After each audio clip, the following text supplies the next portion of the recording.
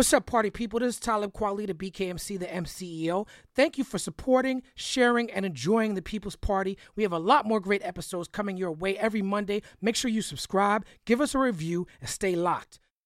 There's so many people that influence what I do, you know. I wasn't into Jay-Z when I was a kid. I didn't understand it. I was like, why everybody like Jay-Z so much? And I didn't get it.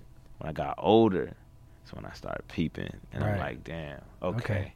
I see why. Okay, he's the guy. He's the guy. For sure. What we done started. Look at what we done started. This the people party.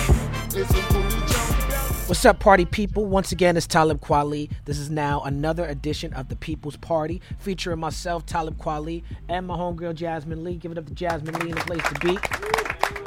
What's up, Jazz? Hola, how are you doing? Good, how you doing? I'm feeling good, pretty in pink. Yes, you look very good and very warm and cozy in that Snuggie that you got on. See how I got that compliment out of you? Ayo. Today's People's Party is very interesting to me. It's very exciting to me. We are going to talk with an artist that I am very, very, very, very excited to talk about. This young man has just started his career. We've had a lot of OGs on the show, but we needed to have some fresh young blood on the show. And he's been making his name in the mixtape scene online, doing his thing, working with a lot of artists, going on tours and everything. He has a lot of albums, Subtrap, Empty Bank, I Was Very Bad, but his new album, this new album, man, is something special. Is He Real is the name of the new album. Ladies and gentlemen, give it up to a seriously deep thinker, a great lyricist, a great artist, IDK. Woo!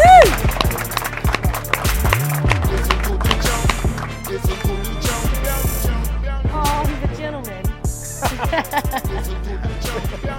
I like that cap, bro. Yeah, thank you. This is a collab I'm doing with New Era.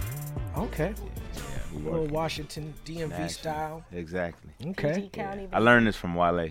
Wale came. Wale was the first one to do this, like as a rapper, with a Washington Nationals hat. So, Okay. you know, I got that from him.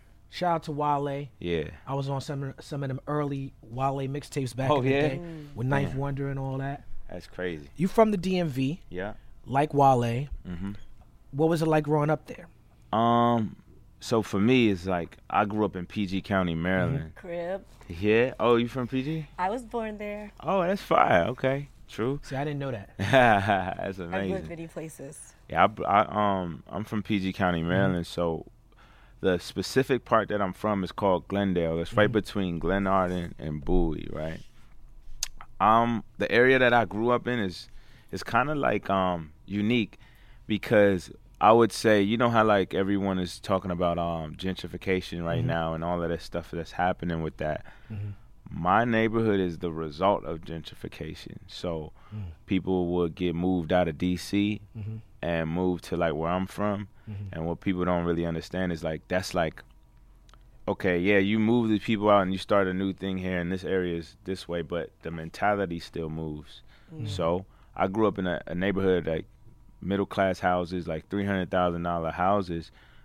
People get shot, people get robbed. Everything is going on in this neighborhood. That the houses don't look nothing like what you would think. Right. It's You like feel me? when we come from New York, we see a certain landscape, and then we hear people from places like that, or like a Virginia or something, Right. and then you hear, you know, ain't shit to do but cook, and you're like, but look at y'all houses. Yeah. Or even when we look at LA, like LA, the hood to people from New York, Yeah. the hood looks like they got houses and lawns, so you think it's not hood, Right. but it could be. Exactly. Now you say you was in a middle class situation, but you say that you went to a really bad school. Yeah, I was like I was probably in the worst, at the time, the worst school in PG County. How did that happen?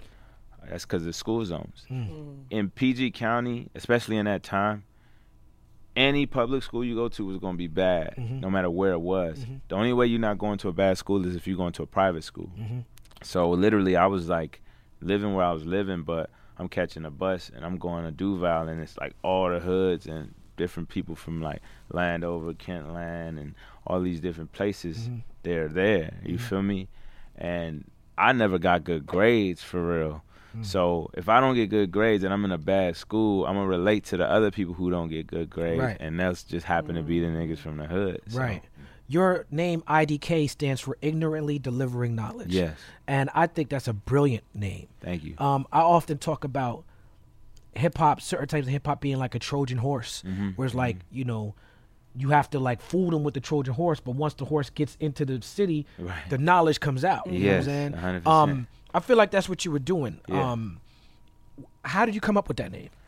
I was in jail, actually. I was in state prison in Maryland, and I was when I was in jail, I was a tutor and I was a barber. Oh, wow. So everybody kind of knew me. I was cool Skills. with all the gang members. I never had to join no gang. I didn't have to Right. turn Muslim, none of that. You found a Like, skill that was useful to everybody. and everybody liked me because Right. I was myself. Right. I didn't try to act like, because by that time, this is my third time in jail, and by that time I was already really in college and all of that. Like I was actually I was on the right path. Let me just say this real quick. When I went to jail at 17. I got charged as an adult. I was in jail for 4 months, and then I got out, and then I got sentenced to 15 years suspended to 3, and they made me do 3 years on home detention. I went to school after that. I had a job. I was working at Best Buy. I was like getting my life together. I never got in trouble again, but a violation for not paying my home detention got me back in jail. And then For not paying. not It's paying. a cycle. You go to That's- jail for being poor often. Wow. Listen, so I'm going to jail. I'm talking about I never got in trouble again. I'm on the right path. I graduated. I'm in college. I have a job, and because of not paying, I'm back in jail. And I got out because my lawyer, we had like some lawyer that didn't give a fuck. He was talking about, oh yeah, you have a violation, so you can't get a bail. Because you have a violation. They don't give bails when you have a violation, so we can't get you out of jail. You're just going to have to sit there until your court date. I swear to God, everybody was telling me that too. I went on the phone and I called the commissioner's office every day. I even built a relationship with the person, and I told him, like, look, I need a bail because I'm in school. I'm about to fail my classes. I'm not really even supposed to not, like, look what I'm in here for. Right. Like, I ended up getting a bail myself, not Right. my lawyer. And I Wow. got out. I was out for 2 months. I went back to jail because when I went to court, the judge was like, look, man, we gave you a slap on the wrist. You couldn't do this. So you just have to do the remainder of your time, which was a year in prison. Because the thing is, usually you do 18 months in jail. But because my sentence was 3 years in total, even though I did most of it, the totality of the sentence made me have to go to state prison. Wow. Keep in mind, I never got in trouble ever again Right. since the first time, and I was 17 years old. Right. I was charged as an adult. And what was the charge? It was armed robbery. Oh, That system that you're describing, you know, we had Patrice Colores, who's one of the founders of Black Lives Matter. Yeah. And she talks about how in LA County, they make $1 trillion a year just off bail. So Wow. the bail is a for-profit business. Yeah. And then also, you know, the state gets money for every body that they have in jail, Yeah, right? So the state's 100%. making money off of you. So you saw the prison industrial complex up close. Right. Whereas a lot of people just talk about it. You saw the for-profit prison industry working up close. Listen, I worked in a warehouse at the end of my sentence, and I was lifting boxes, doing all this other stuff. I think I was making 30 cents a day. Or Slave labor. something like that. It was like that, or like $30 a month. Right. The 13th talks about that, how the prisons are just legalized slavery. That's literally what it is. Slaves, for sure. Like they're giving you something, so they like at least they say they paying you Right, something. right, But, right. like, what am I doing with $30 a month? A pack of noodles costs $1. Right. A pack, like not the 10-pack. Right. One pack costs $1. Man. So you said that you go ahead. What you say, Jay? I was just saying, think about, because you were saying that you got out because you knew to call the commissioner over and over and to 100%. plead your case.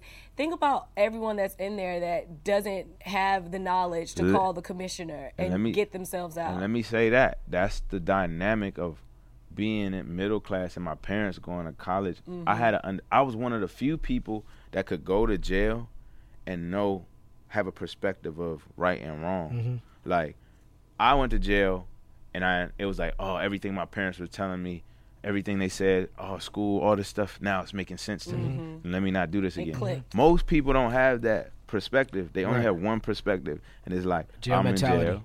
I'm in jail. And they raised in that. And they come back out, and it's like one way to go, which is the same thing. That's why that's their cycle. That's why I'm one of the only people who was able to like turn my life around and still went back to jail 3 times. Wow. Right. So you're saying that jail is not what rehabilitated you. It's the no, the it structure. was my mentality, Right. and that's why I say this whole thing with gentrification is like you're moving all of these people out, but you're not fixing the problem because years down the line, over here is going to be the problem now, and now you're going to move these people back over there. Where you going to move? Right, or you're going to build something in the bushes. Right, and they moving them out violently too. And that's the same thing when it comes to the public and private school of why that argument is there. Because if you keep just putting money into the private school and not fixing the public school, then you're going to keep having the same problem. The same thing with 100%. gentrification.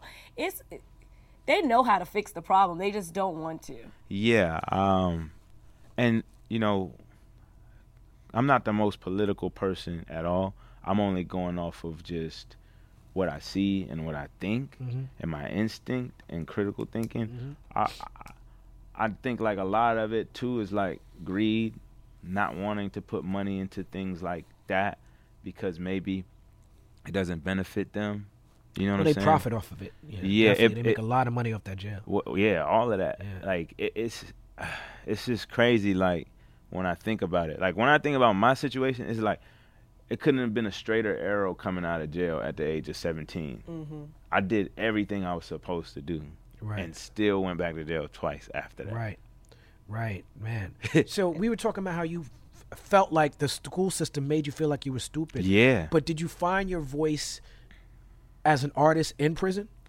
I found my voice as an artist in prison. Yes, I was helping people get their GEDs, and the thing with that is because of that, everybody like always want to know what I'm doing, always trying to be around me and stuff like that. So I used to write. I used to take my book. I used to actually have headphones and listen to the radio, and at the time it was like a lot of Kanye West, what's it, Way Too Cold, Can a Young Nigga Get Money Anymore, all that stuff.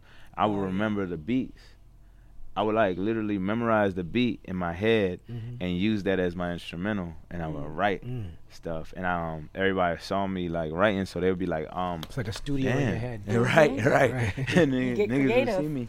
They'd be like, yo, I didn't know you spit. Hey, spit something. Like they'll have a little freestyle joints, and I'd be like, nah, because I wasn't really talking about street stuff shit. I wasn't talking about the shit like they probably would like, so I didn't want to like. I didn't know if it was good or they was gonna like it, and I'm new to this, so I'm like, nah.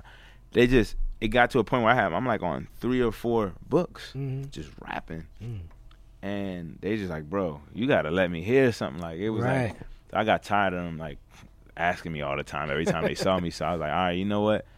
They had the Black Album instrumentals one day, and they were playing it, and I was like, all right, let me just see what's up. And I remember I spit. And everybody was like, oh, like everybody was messing with it. So then it became like a thing where they were like, do another one. So I just kept going. And I remember when I finished, this guy, he was like, man, you got that different style, that weird style. Because when you from the street, if you're not rapping street shit, you it's wanted weird. weird on niggas. Yeah, I know. So niggas is like, you got that weird style, like Lupe or something, man. You should really try to do this when you get out. I think you can make it. And I thought about that, and I remember I wrote it down in my book. I still have it to this day. I said, all right, I'm going to learn how to rap.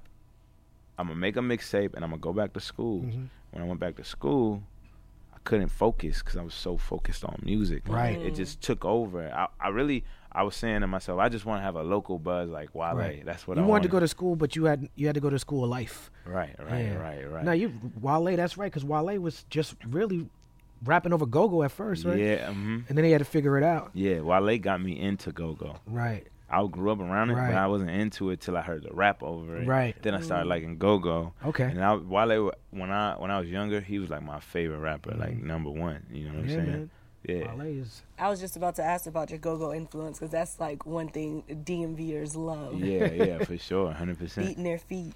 Now, Kanye produced my biggest record, Get By, and I performed that song at a prison recently with Common. Oh yeah. And I do that song like 200 times a year. And at a certain point, I'm gracious and grateful for that song. I'm grateful for the love that I get, but you perform a song that amount of times, and sometimes it just becomes words. and I forget that I was talking about prisons in the prison industrial complex. Oh, And wow. so performing those lyrics in front of prisoners, Yeah. it became real for me. Mm. You understand what I'm saying? Kanye, he did that for me. You put Right. Kanye on, you know, you had a 30 album list and Kanye made 6 of them albums. Yeah, right? yeah, So he's been a 100%. huge influence on you, and you Yeah. met him recently. Yes. Tell us about that. Man, that was like one of the best days of my life. I'm not Okay. gonna lie to you. This was Right on. like 3 weeks ago. I was with 88 Keys. Shout out to 88 Keys Shout out, he We- played me some stuff too. that I was on. Yeah. Okay, yeah, I haven't heard the mix yet. Yeah, it's tight. Okay. So, I was with him, and his phone rang, and it was an unknown number, Mhm. and he gets up and he leaves and stuff. Then he comes back, and he's just like, "Yo, Ye want to talk to you." Now, keep in mind, this is the last thing I'm thinking is gonna happen to me today. Right, You know what I mean? Like Right. we was eating breakfast. right. And I'm just like, whoa, this is like the call that everybody Right, this the I one. watch, like, you know what I mean? So I get on the phone, and then it's his voice, and it's like, "Yo, what's up, brother?" I'm like, "What's up?" And he says, "Yo, man, how you doing?" I say, "I'm good, all right. How you doing?" Then he says, "So tell me more about Is He Real?" Yo, when he said that, I was like, "What? That's crazy." Now, Like, when he said that, he hadn't heard it yet. he hadn't heard it He yet. just was hearing about it. A couple Okay. people told him about it. Okay. So he said, "Tell me more about Is He Real?" And I started explaining him the concept of what it means and how it's a play off words for Israel and all of these things.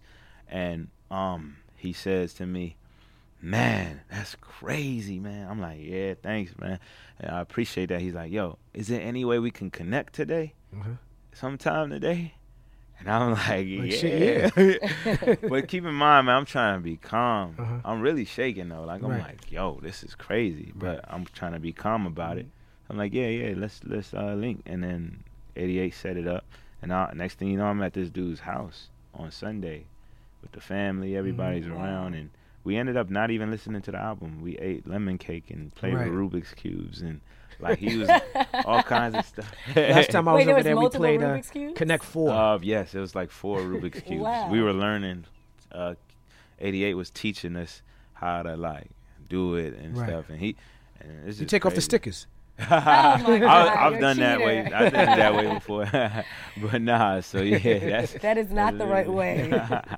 That's literally what happened though. So I like the fact that you stay connected. yeah, I mean, Kanye is a exception to the rule because Kanye, he was one of the first to really do it on a mainstream level, where he was like rocking with me and Yasin, and then he was also rocking with Rockefeller and them. You know, I feel like there's a lineage there, though. I feel like there's like Jay-Z, what Jay-Z was able to do, Kanye did that, and then after Kanye, you got like Drake, and then you have like, you know, Kendrick and Chance and them, and now you have people who will come up under all of that, right. and the barriers are completely broken down. Right. When Kanye first came out, it was revolutionary. Oh, you rock with Black Star and Beanie Siegel? Yeah, How could you do yeah, both? yeah. You rock a backpack, but it's Louis Vuitton. Right, You know what I'm saying? I feel like y'all right. have a different understanding, you know, because it's like y'all are a post-Kanye generation. Yeah, You know? yeah. And what's crazy is how many similarities we have. One, like I'm a Gemini too, so it's like I could see a lot of the stuff he sees, not even on purpose. Like I never met the guy really for real before that. Like I met him at Sunday service and shook his hand, but not really Right. sat down with him. So it was crazy how much similarities me and even I never met Kendrick, but a lot of people that I know work with him, and they say we have a lot of similarities. I see that too. Yeah, it's crazy. So I'm just like, you know, I literally, balance is literally everything that I embody. Ignorantly delivering knowledge. Ignorance and knowledge don't normally go together, but with me they do. You know, Well, that's middle class. It Yeah. really should. that's how human beings are. We It's- have all of that in us. Right.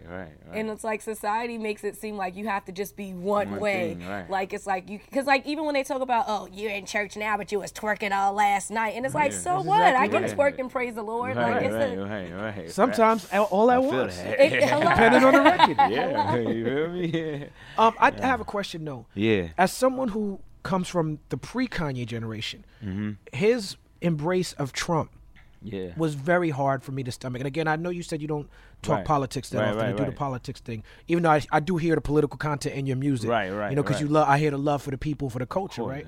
100%.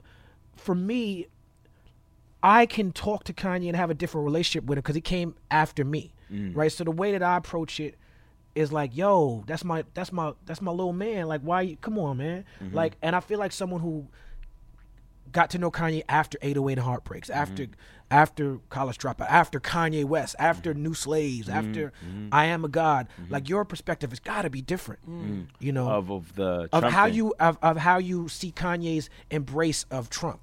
Like, to me, for a lot of people my age, and I say this with all love because he's my brother, he's my friend, I love him. Very disappointed in him, but I'm not on some cancel culture ready to write Kanye off. There's a lot of people from my generation who love Kanye, but who are ready to cancel him and write him off. I feel like people from your generation, even if you disagree with what he said, y'all not as quick to be like, nah, let's cancel this nigga. You know what I'm saying? Yeah, it wasn't because like of what he represented. Yeah, you gotta understand that's how he like raised a lot of us, musically. So it's hard to see something like that, especially in that situation. When I was watching it, it was more like I didn't really. When I got to like pay real attention to it, it's gonna sound crazy, but I kind of understood what he was trying to do.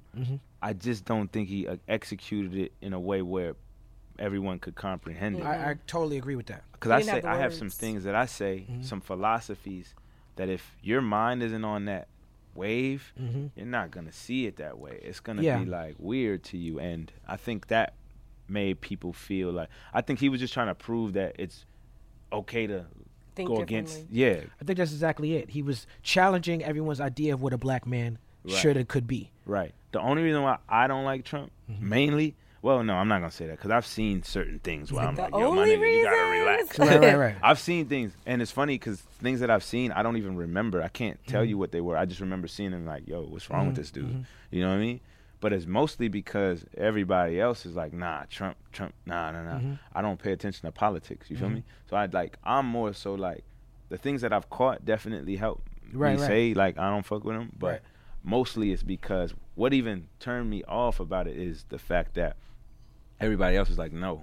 You know what I'm saying? Right, and that's what Kanye was rebelling against. Yeah. Like, I'm just going to, like, be on this anti-Trump thing just because everyone else is. Right. Because I'm black, I'm supposed to not like Trump. Right. I think the difference is that you're saying, I don't pay attention to politics. Right. And when stuff came to my attention, I'm like, nah. Yeah. You know, I think the criticism of Kanye is that I also think that he's not paying attention to politics. Exactly. But he waded into it. Right, and that's what I think the biggest part is like, you can't speak on something you don't have knowledge of when you have that type of platform to change a lot of people's opinions. Yeah. So you got to be careful with that. Yeah, I agree. And that's why I see people get mad, you know, at the situations. Yeah. We are huge fans of Denzel Curry here. Yeah, at the People's Party. That's my man.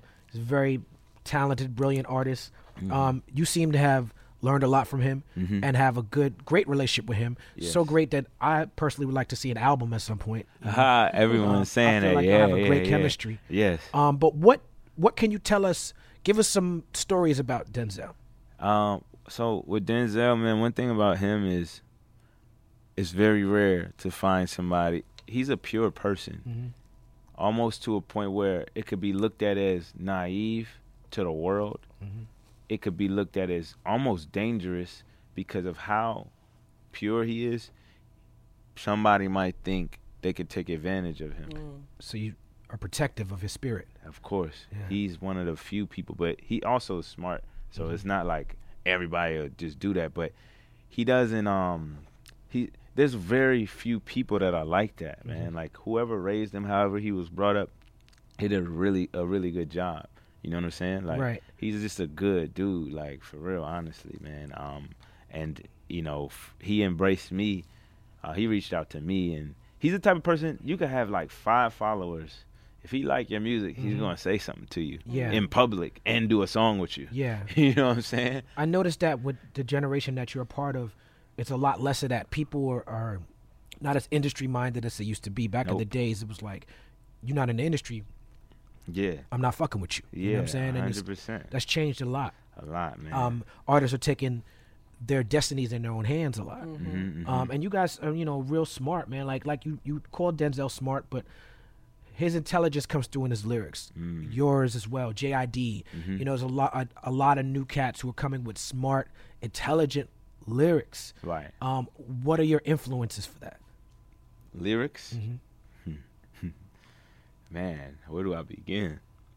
My first rap album ever was Get Rich or Die Trying. Okay. That's crazy, right? Okay. That's a big album. It's a big album. Yeah. That was my first one. Okay.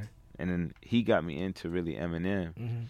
And then I got 5th grade, I got College Dropout. Well, I'm trying to figure out your age here. I'm like, I don't typically feel like the young one. I mean, like the old one. Like, wait. Oh man, nah.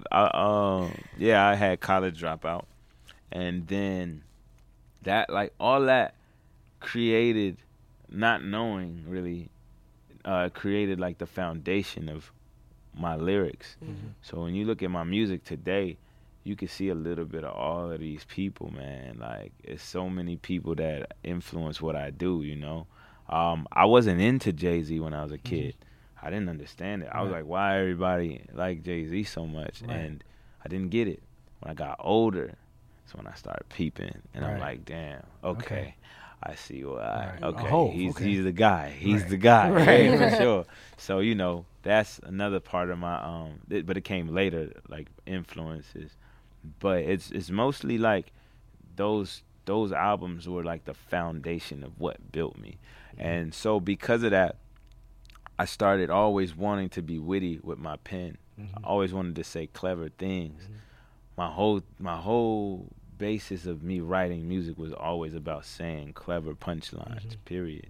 So, yeah. Yeah, y'all be out here trying to out-rap niggas for real. A lot of people don't be on that. Like, I noticed like people be like, we had Razkaz on, he was like, how is it that the thing that you're supposed to be good at, no one cares about? Like, if you're a race car driver, you can't get on a track and crash the car, your career be over. Like, how's no one caring about writing lyrics? But people, I mean, I think that it's just like the mainstream doesn't care as much because, as you were saying, like with this generation of rap, if they would have had social media back when you came out, you probably would have been as big as 50 Cent and Kanye were at that time. I don't know. Ruckus was Jared. Y'all was spending some money to try to get us to that level. There was no Instagram though.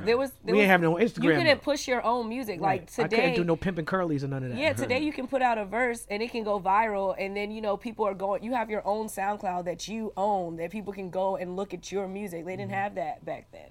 Yeah, I mean, I remember I was reading something, and then they said the best way to get people's attention is through sex, violence, or to rebel. Those are like the 3 things that you have to do to kind of gain a mass following.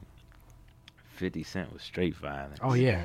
You feel me? 50 Cent was wearing a bulletproof vest to shows. Listen. You would go to shows like, is someone going to get shot? Right. That was the show. You want to be real? If you really think about it, right? If you take the average black kid when 50 Cent came out and you like really think about it, 50 Cent was our superhero. That was our Marvel character. Like, 9 bullets. He has this crazy story. He took 9 bullets. He's swole, like, you know what I'm saying? He looks like a superhero. But that was like the black superhero for kids growing up. Right. You could go buy the G-Unit tank top. Tank top. your cape. If only he had the superhero attitude. I mean, he does. If you read, he has like a Marvel Comics superhero. He's a bully. Yeah. He's like Tony Stark. Is he? I didn't know him as a bully, though. Well, I just knew him as... It's funny. He made me not like Ja Rule. I didn't even know why I didn't like Ja Rule. See, bullying. But I didn't look at it as bullying back then. I just looked at it as, bruh, like, he's the GOAT. Like, I'm trying to, like, be like him. You know what I mean? Now, you were being influenced by 50 at that age. Yeah. Years later, you put out albums with MF Doom and Del the Funky Homo Sapien. Yeah, that's more my lane. Yeah. What made you want to do that Pizza Shop remix with them? Man, I heard the beat. What I listen to is so diverse, and I have like phases. I was having an MF Doom phase right there. That's a good phase for an MC to have. Yeah. A Doom phase. Yeah, I had a Doom phase, and I started listening to him. I'm like, yo, this is crazy. Like, everything he's doing, he raps in a He's way the I don't. supervillain. If 50 Cent was the Superhero, he's a supervillain. Doom was a supervillain. Yeah, facts. Yeah.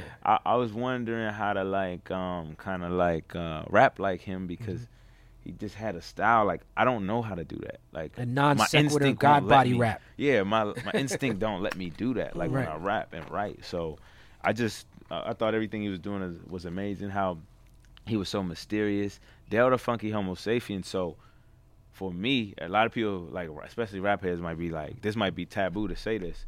I got turned on to him from the Gorillaz, Okay. not the older stuff. Right. That made me listen to the older Right. stuff, but it was the Gorillaz. Right. So I heard that beat, and I heard MF Doom, and I heard Adele. Like, that's how it happened. And I wanted one or the other, and I ended up getting both. Yeah. That's dope, man. Yeah. That's like really fuzzy, lo-fi underground hip hop shit. Yeah. You know, yeah. it's very different from some of the trap sounds and Yeah. other things on your record. Now, with this, the way you release music, you're talking about SoundCloud, right? Mm-hmm. I listen to your music on Spotify. Back in the days, we would get CDs and open and read the credits and be like, "Oh, this person produced this." I don't feel like the engineers and the producers are getting credit in the streaming generation. Yeah. Do you agree with that? I agree. What I will say is Spotify's starting to do that now. Okay. Where they putting the writers and all that in the if you go to the info. So if you care enough to do that. But you're right. You know, when I was in jail, I had 3 albums. I had The Chronic, I had Take Care, and I had Watch the Throne. And I was look through. I mean, I ain't got nothing to do. Right. You I'm read looking all through the that credits. whole thing. Right. You know what I mean? Because physicals ain't selling like that no more. We don't. Isn't that same experience doesn't exist. However, Genius and people like that, they're doing the best they can. I won't say a great job because they got my credits a little messed up. But Right. They're doing the best they can. Right.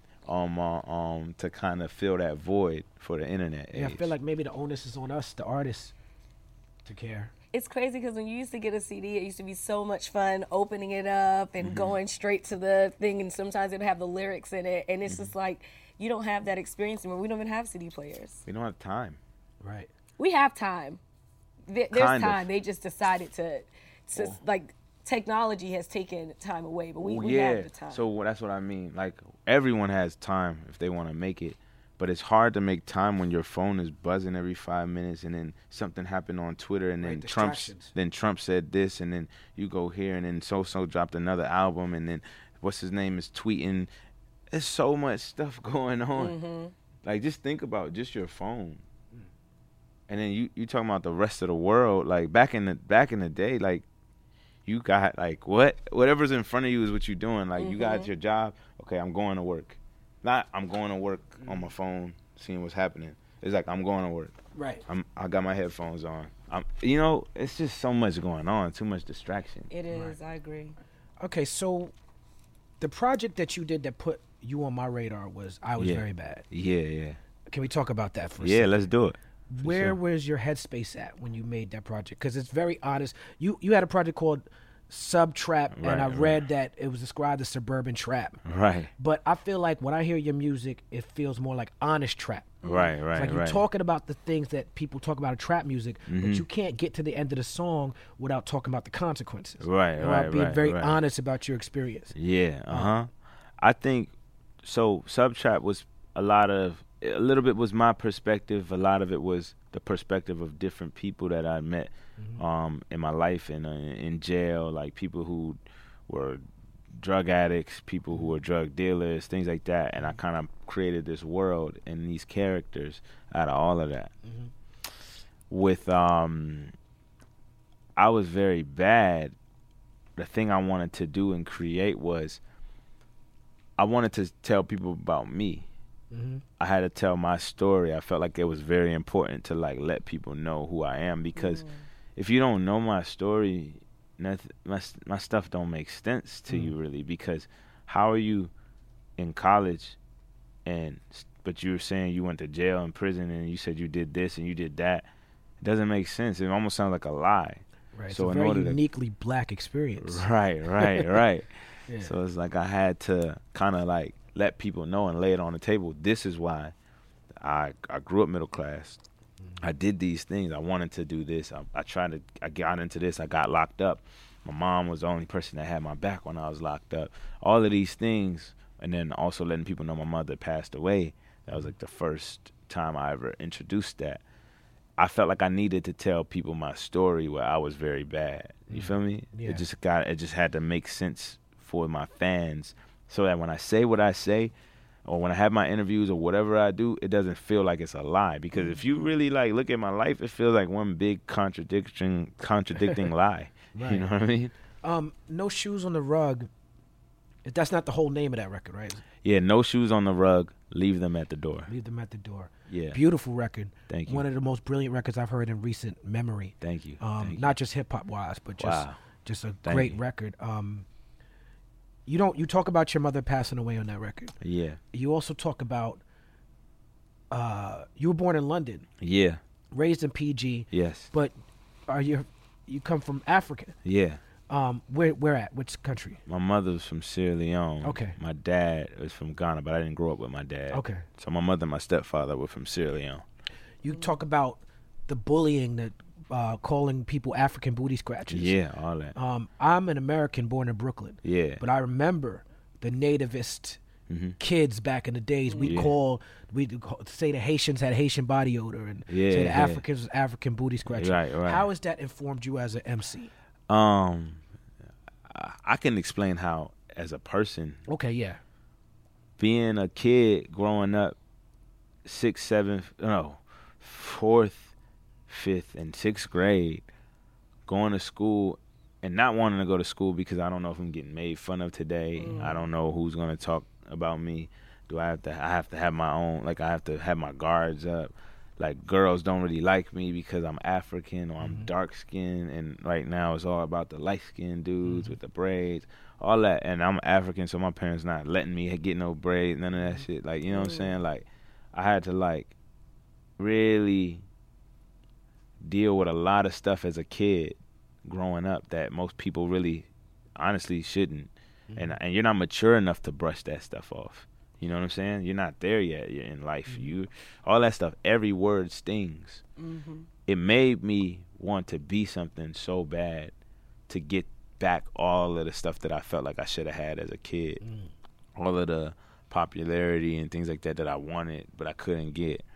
That's kind of like what drove me to be where I'm at as an artist. Like, I remember it was 7th grade. My mother bought me a pair of Chuck Taylors and a pair of Air Force Ones. Those were my 2 shoes. And I wore them joints to the ground.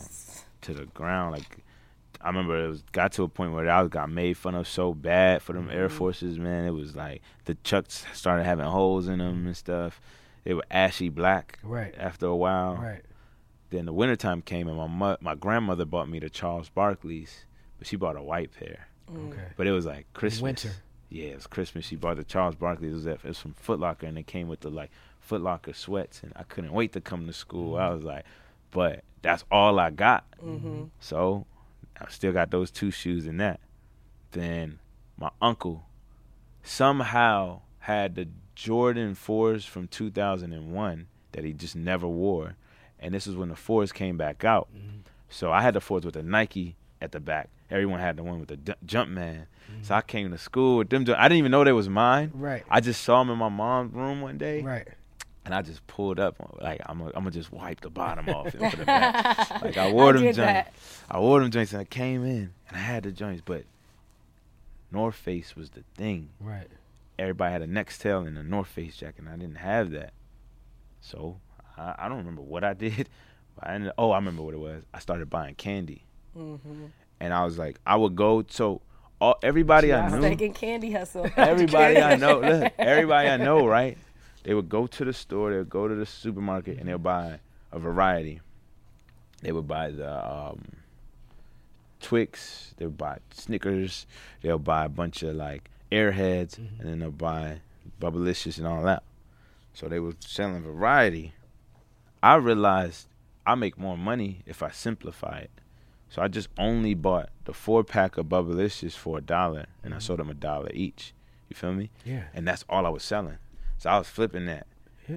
And I got Oh, my shit. North Face jacket. Hey. I We got should my change the name of this show on How to Sell Candy. How to Sell- right. Talib Kweli. Did you, when you were getting picked on in school, did you ever like tell your parents, like, did they know that you were getting picked on? No, hell no, I ain't telling that shit. How do I even like? Right. You I dealt with I it. didn't even think they'd care. Like I don't. Yeah, I just Right. let it be. Because we think that, but it's like they went through the same thing, and I feel like that would probably eliminate a lot of like, you know, the suicide attempts today, because like kids don't feel comfortable coming home and telling their parents, "Hey, I was picked on." Oh, listen, I understand. I understand that as a grown adult.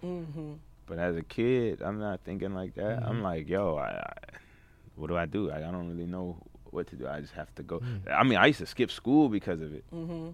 Imagine being in the 6th grade, not going to class, hiding in your closet when your parents leave and all that stuff. I did exactly that. Yeah. I did exactly that. Hide in the closet. I hid in the closet in the basement Yeah. and listened for my mother to drive off. Y'all are Yeah. bold. And then went right back upstairs. Right. Y'all are bold. But so what it did though is like, so I started wanting more to be cool.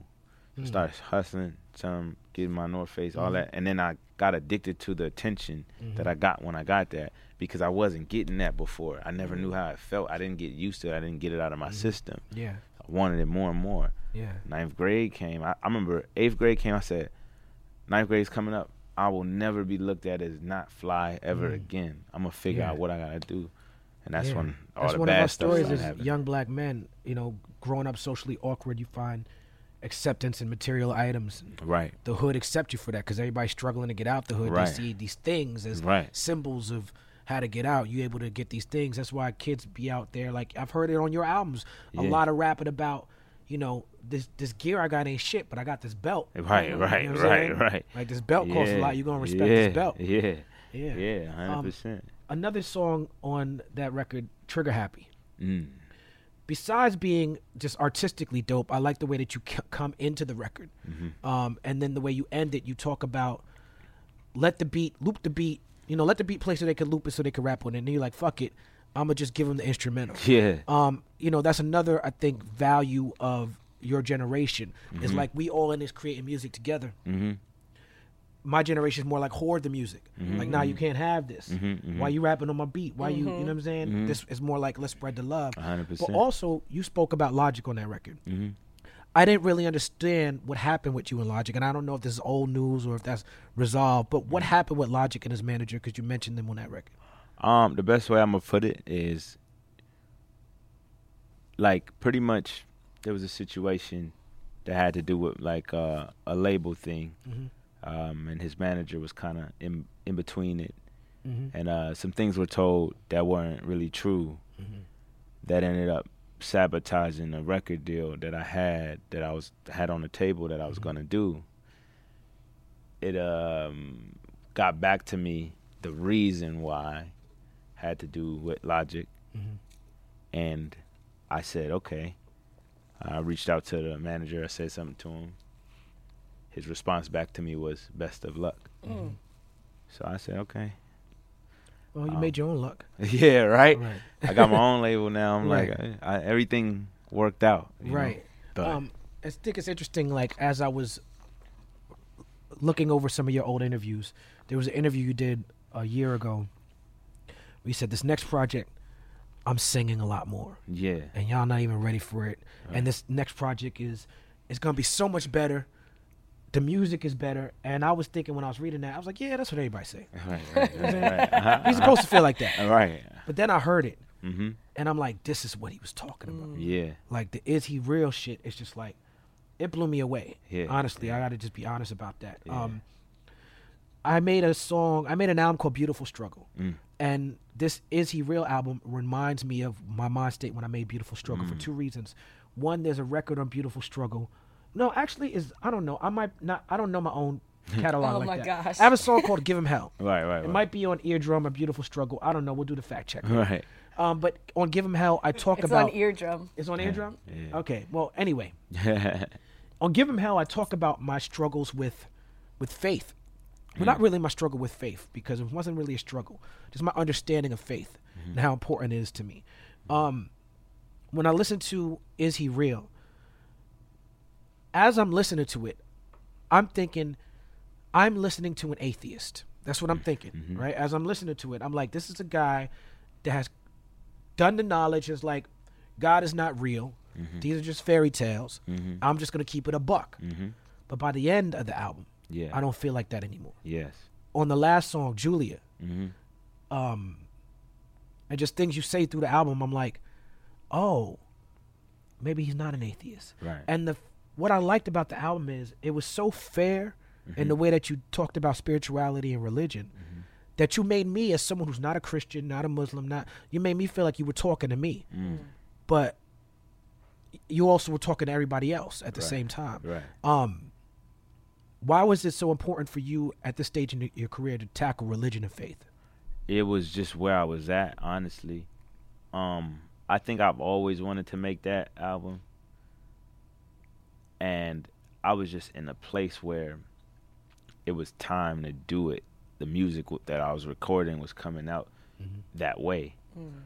I'm a type of person, I don't know if it's because I'm a Gemini or what, I have this rare ability. I'm going to say this, and then I'm going to segue into what I mean. When I play basketball, I can shoot with my left and my right hand. Okay. I don't know how, why, but I just can. I actually shoot with my left better, but I'm right-handed. I say that to say, I'm one person that I'm probably the only person I know that you could talk about a topic and I can argue both sides. Okay.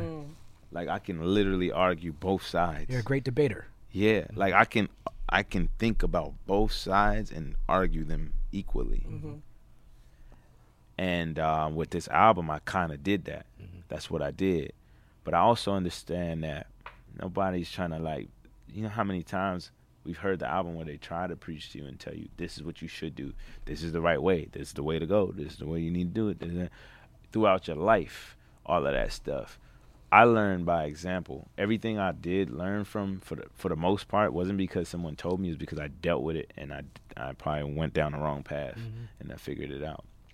So with this album, I took that same approach. I wanted to teach people in a way where this album is not for people who have a lot of faith to listen to it and say, oh, there's a God, because you already believe in God. It's for people who are atheists and then they don't believe in God, that don't think that there's no possibility because of science. Right. At the end of the album, I use science back on you. Talking about how we see color. Yeah. Like, that's one of my many I have a lot of philosophies. That's why I don't do drugs.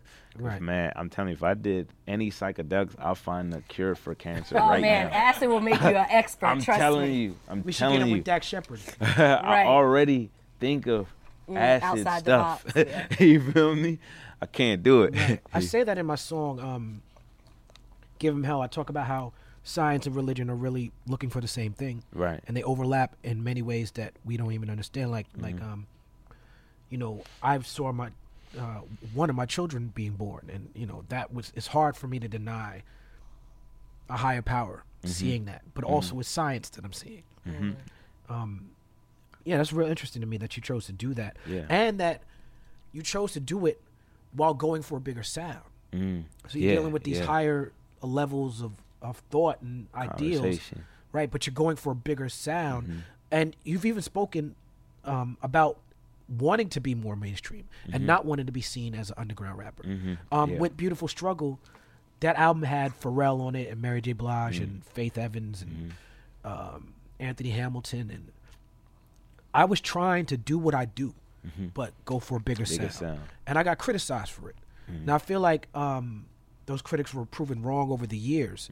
That album was looked at as a classic by my true fan base, but there was a lot of pushback to that. Like, why is this underground champion, this icon of underground, trying to do something different? Do you think it's possible to do that and maintain who you are? Of course. Who I am is not in my sound. It's what I speak about. Right. Period. Right. It's my voice and what I speak about. Right. As long as, listen, I can manipulate my voice in new ways. I'm singing now, like doing things like that I really wasn't doing before.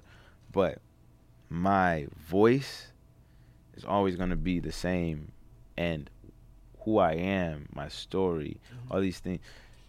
If you're rapping, like, about rap, like some people just rap about rap, and then you change the sound on top of that, there's no foundation to say this is still the same person. Mm-hmm. But if you're rapping about a story and it's your story and it's unique to you, no matter what the instrumentals do and what the change in that stuff is, you're still that same person and you're still giving people that. And I think that's the key in doing that. You know, I think I was definitely going for a bigger sound, and I'm not saying going for a bigger sound as exactly as it pertains to being more mainstream in pop, but I have an understanding of kind of how to dial back my lyrics a little bit and say a little less words, because I know, like, I don't go to the club, but I'll go there and listen to what's going on. Right. Or like a record like 24 does that. Exactly. Right. But if you know how deep 24 really is. Yeah, it gets deep. Matthew 6 verse 24. That's what it is. It's about how you're not supposed to worship two gods, money and God. It always ties back to the faith. Yeah. Every song, even the most ratchet song on your album, ties back to faith. Right. And I gotta congratulate you, because you might be the first person in history since Pharrell to get Pusha T to not rap about cocaine. Speaking of bringing things back to faith, now Pusha T is considered one of the greatest lyricists of all time. Yes. But let's keep it a buck. Just like I rap a lot about black empowerment, he raps a lot about cocaine. Yeah. You know, Lil Wayne raps a lot about eating pussy. Right, Currency raps a lot about smoking pot. Right, You know, certain rappers got their thing, right? Right. It was exciting to me. Not Lil Wayne of eating. Yo, you're not the first to say that. That's Nah, the look, crazy when stuff. I listened to that song, first of all, that song sonically and musically, on the song Porno, it's you're doing some other shit. On that's like the acid shit that you were talking about on that record. But and shout out to JID, because he sounds incredible on that record too. Yeah. But when I got to Pusha T's verse, right, I'm listening and I'm like, it's coming. The coke bar is coming, and he ain't give me no coke bars. Right. And I was like, oh man, IDK got some Yes. powerful juju going on over here. Yeah. But even on that record, you're talking about porn addictions and you know, being exposed at a young age, but you bring it back to the faith. Yeah. On that I record. said, the Bible say beating my dick and killing is equal, but that don't add up. Because the amount of times that I milk my shit will probably be considered cereal. Milky cereal, baby. Gross. Because they say beating my People my age dick, caught that just- LL Cool J reference. beat my dick and killing is equal. Amount of times I milk my shit will be probably be considered cereal. That's Right. freaking. Serial killer. Yeah, Oh no, my bad. we got it. It was like I don't know if everybody get it, but I'm proud of that serial line. killer. We got it here. Yeah, There's but layers, man. I say that, and then I go into all this porn stuff, and then I say this what happens when you get exposed to porn at the age of 6, and then 2 really famous porn stars come in and do the hook, and then Pusha T comes in, and then JID comes in, and that whole shit is just literally the journey. Like, it's like questioning, am I wrong for things that I was exposed to if the Bible is saying this is wrong? Whose fault is it? Right. Is it my fault or the person that didn't hide their porn CDs and put it in a place where I could easily get to it? You know what I mean? This is how great this record is. When I was listening to it for the first time, I kept having to go back to my phone because I kept thinking a new song was starting. Yeah, And it was still the same song. yeah. I was like, oh, okay, this is a big statement. Yes. Man, shout out to the Roots for that sample clearance. Shout out to everybody that Milkbone. There was so many samples on that joint. I knew, The rapper, the horn, that Pete Rock. And you know, when I heard it, I was like, that sounded like the Pete Rock horns from Milkbone. Yeah. And it was. Yeah. So whose porn were you watching at 6? Were you just like in the corner, like Should watching I your say step? that? Oh man, It's a people's party. The people It wanna is the know. people's party. The people want to know. I don't want to put nobody on blast like that. Someone in my household had the porn, the bootleg. You know what I'm saying? Booty Talk 92. Well, I would know. Is were you sitting there with popcorn, enjoying porn with whoever you were with, or were you like hiding behind a couch, like trying to catch? I think the I porn? knew it was wrong. Oh, I you knew you I don't were- remember okay. exactly, but I knew it was bad. I don't know how. I just knew it wasn't supposed to be. Was it a feeling, a gut feeling. Yeah, as a kid, you know what I mean? Yeah. Now I want to talk about Julia. Yeah, and it's a very powerful song. Yes. You make some very powerful admissions, not admissions, but you talk about your life in very honest ways. You say that is this the first time that you say that your mother passed away of AIDS on this record? This is the first time ever. Right. A lot of people didn't even know. My friends, a lot of people didn't know. Like, right. It's the first time. Was it like therapy for you? Yes. I say that it was therapy for me to write it and put it out. I mean, put it on wax. It was the reason why it's out to the world, so it could be therapy for them. You feel what I'm saying? Yeah, a lot of us, how we grew up, we don't get to go to therapy. Music and art, a lot of people don't have their fathers. Hip-hop raises them. I feel like you're sort of, the result of that. Yes. And you're bringing therapy to the people. Have you ever gone to therapy? Once. Didn't really work for me. Why do you feel it took you so long for you to come to tell everyone about exactly what happened to your mom? Like what? Well, it happened in 2016, so it wasn't that long ago when it happened. Then I had to come to terms with it. Then I had my internal battle. And you're already a public figure at this point. Yes. In the music world. Yeah. So I have this internal battle within myself that I had to get over. Then I had to get over it being something I don't want to talk about to anybody. That's another thing, and it involves my family and a bunch of other people. So, but the way it wouldn't have come out if it wasn't for that instrumental. Shout out to Thelonious Martin. He sent me the instrumental. It had drums on it, and I was like, take the drums off. And it just felt like it was time. Like I remember hearing it and getting chills, and then also tearing up in the car from just the instrumental. So I said, you know what? It's time to talk about this whole thing. And I wanted to bring in all of the pain and stuff that I had in my life. How I said something about kind of like there's no jobs for niggas that paint. Like right. You said it a couple times. Yeah, I was doing bad in school and all this stuff.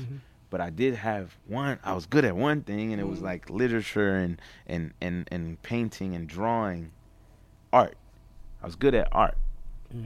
But there's no jobs for niggas that paint. So now I'm like, damn, what am I going to do with my life? You feel me? That was like I could have been all of these things happened to me. And then it's like, I remember playing football I was good at football when it was like on the street. But when I actually went to go play and had my equipment on, it was another story. And I couldn't start. I didn't play, get playing time, all of this stuff. So my whole life it was like, beat me up like about what I couldn't do. And I was trying to figure it out. I wasn't good at school, all that stuff. So. Right. You also say on this record not just that your mother passed away of AIDS, but that your stepfather was problematic in that situation, that he took the insurance money, put the grandparents out, and that he's the one that gave her the AIDS. Yeah. How hard was that to write about and then lay down? Write about, not so bad. Cause like a diary, Put it on the record was a little hard. Right. It wasn't easy. I said it one time and I couldn't do the take again. That's the right. take. That was the take. Right. The one that you hear is the one and only take of that. I couldn't really say it again.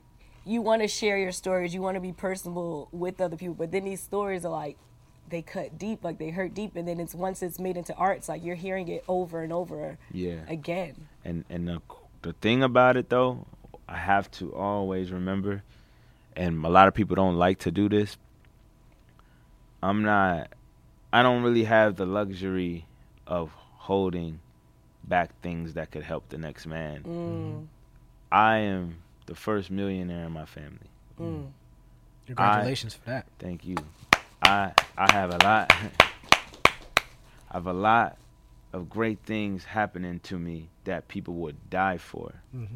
And it's all because I was blessed with the opportunity, or not just the opportunity, but the ability to put words together and get paid for that, right? Yeah. I feel like because I got that, it's my responsibility now in return to give something to the world that can help people, period. Like, So when I have these deep, dark secrets about porn, like what rappers be talking about beating and meat, like, you know what I'm saying? But it's reality for a lot of niggas. They might not say the shit, but like, or learning, or like seeing porn at the age of 6, and then mom died because of this, and all of these things, and not starting in football, and all this stuff. It's like, nah, I'm gonna keep it a buck. Like, I am supposed to be able to put this in my music to help other people that might be going through stuff. You know what I'm saying? Yeah. And that's why I got all this money and all of this fame and all these things that I've dreamed of. It's not for me to be selfish and say, nah, I got this. I'm going to just keep making music that's going to make me more money, and that's it. I think that's what a lot of people do, and that's the problem. What's interesting to me is you go from the story of not feeling smart in school and not feeling confident because people was making fun of you for being African and going to jail and feeling like you messed up and I did very bad, to now you seem very focused and very confident. 100%. What frightens you? What frightens me? I don't know anymore. I used to be scared that I couldn't do what this guy's doing right here, and his numbers is more than mine, and maybe I'm not supposed to be a rapper. Maybe I'm not good enough. Maybe now I don't feel that way anymore. So that fear is out the window.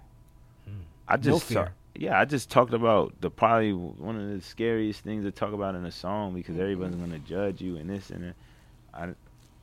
I'm not worried about none of that. Right. I think I see the world differently now. Yeah.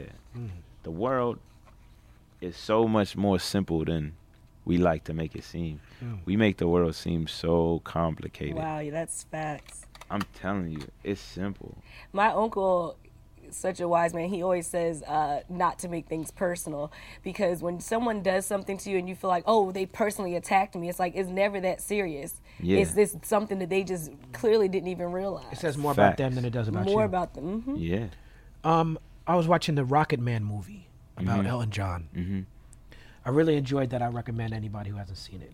But there's a scene when he's doing like session work and for like black musicians who come to London. And his name is Reggie something or other. That's Elton John is not his real name. He took on that name, but the black musician, older black musician that he's working for, tells him, you have to kill who you are to become who you were meant to be.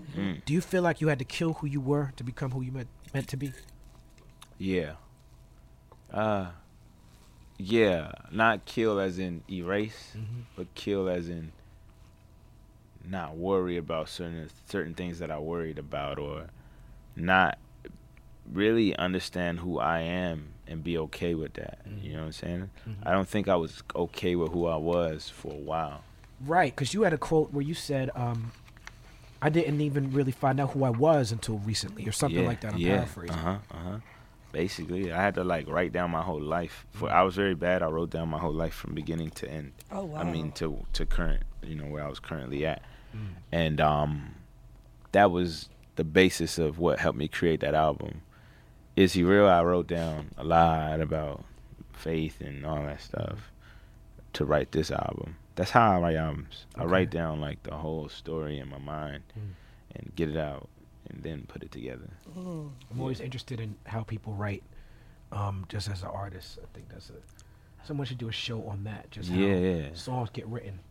Someone, or don't give out your ideas. Someone get on that. Cut that one out. Nah, but I was gonna say the other thing. I feel strongly about.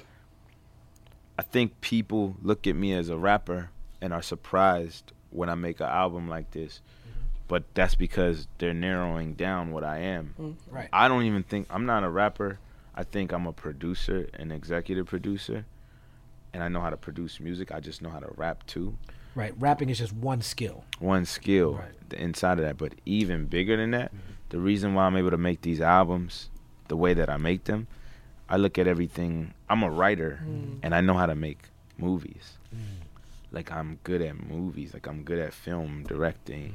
Like, that's probably the broader scope of what I want to get into later on. But I think, like, when I think of my album, I think of it and putting it together like a movie.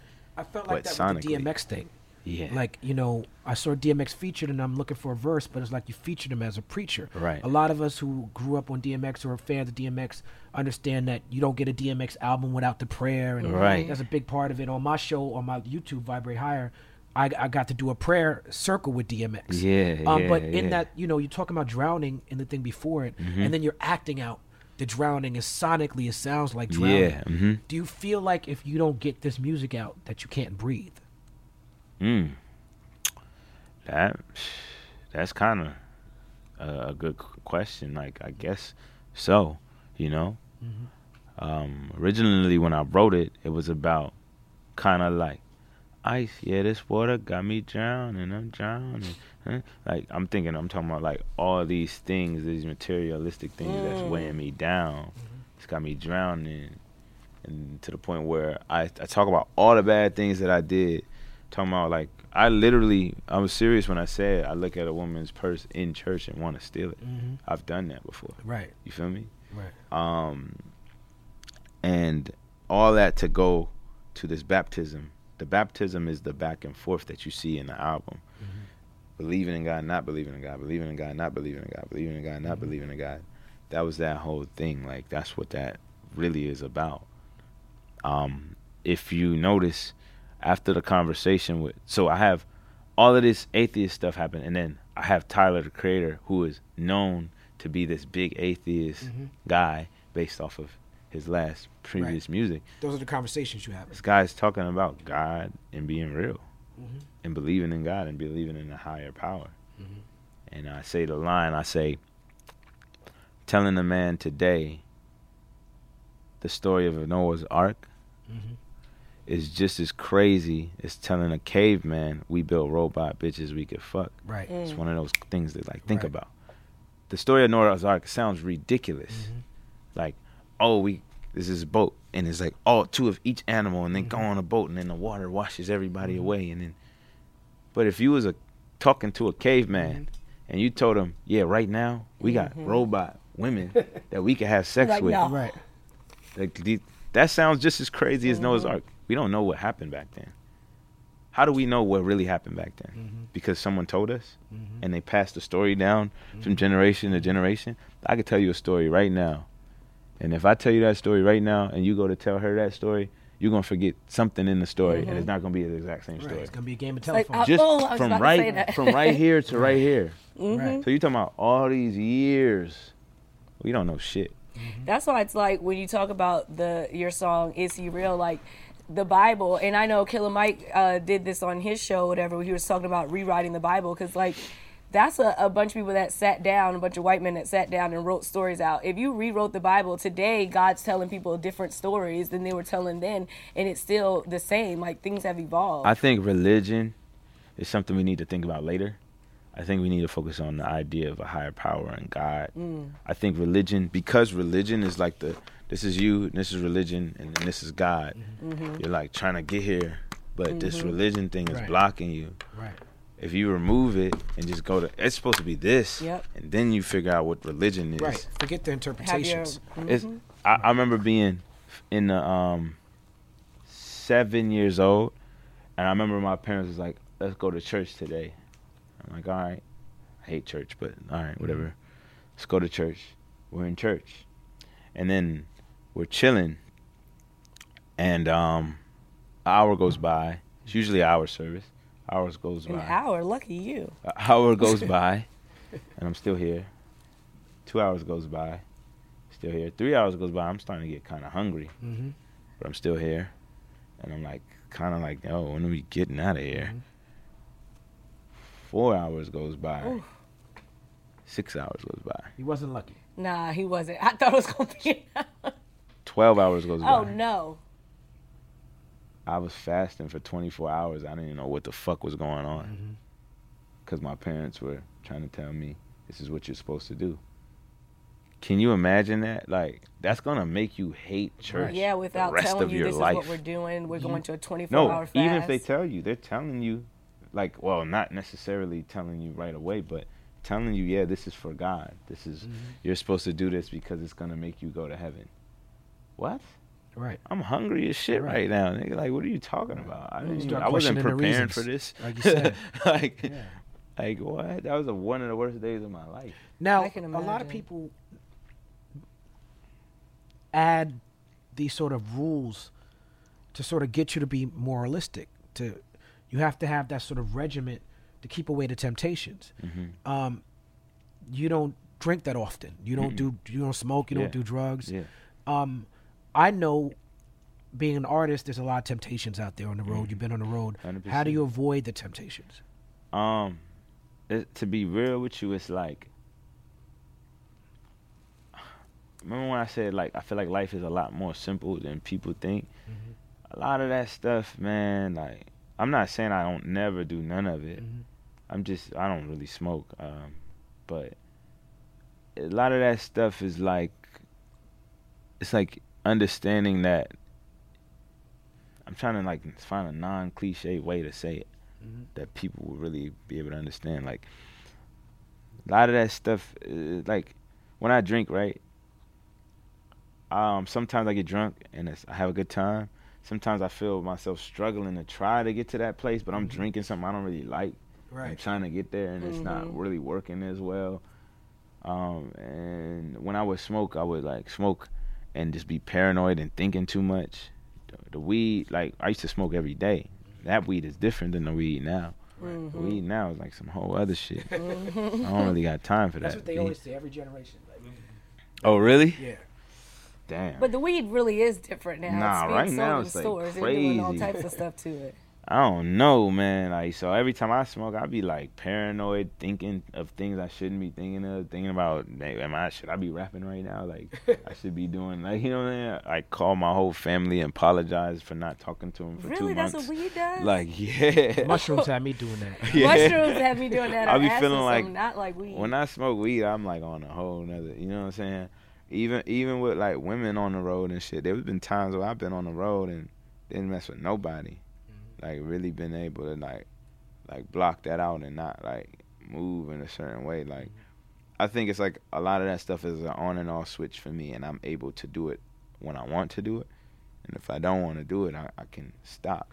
But that's got to come from something inner, right? It's not something that you got in the church, like, oh, Jesus is looking at me. No. It's something from inside of you. No. And not church at all. It's me understanding the consequences of a lot of things, and knowing that if I keep doing this too much, I might have like certain issues that I gotta worry about. You know what I mean? Hey, man, you said keep it simple. Malcolm X said make it plain. Yeah. And I feel like you rooted in that tradition. Yeah, for sure. Ladies and gentlemen, IDK. Thank you.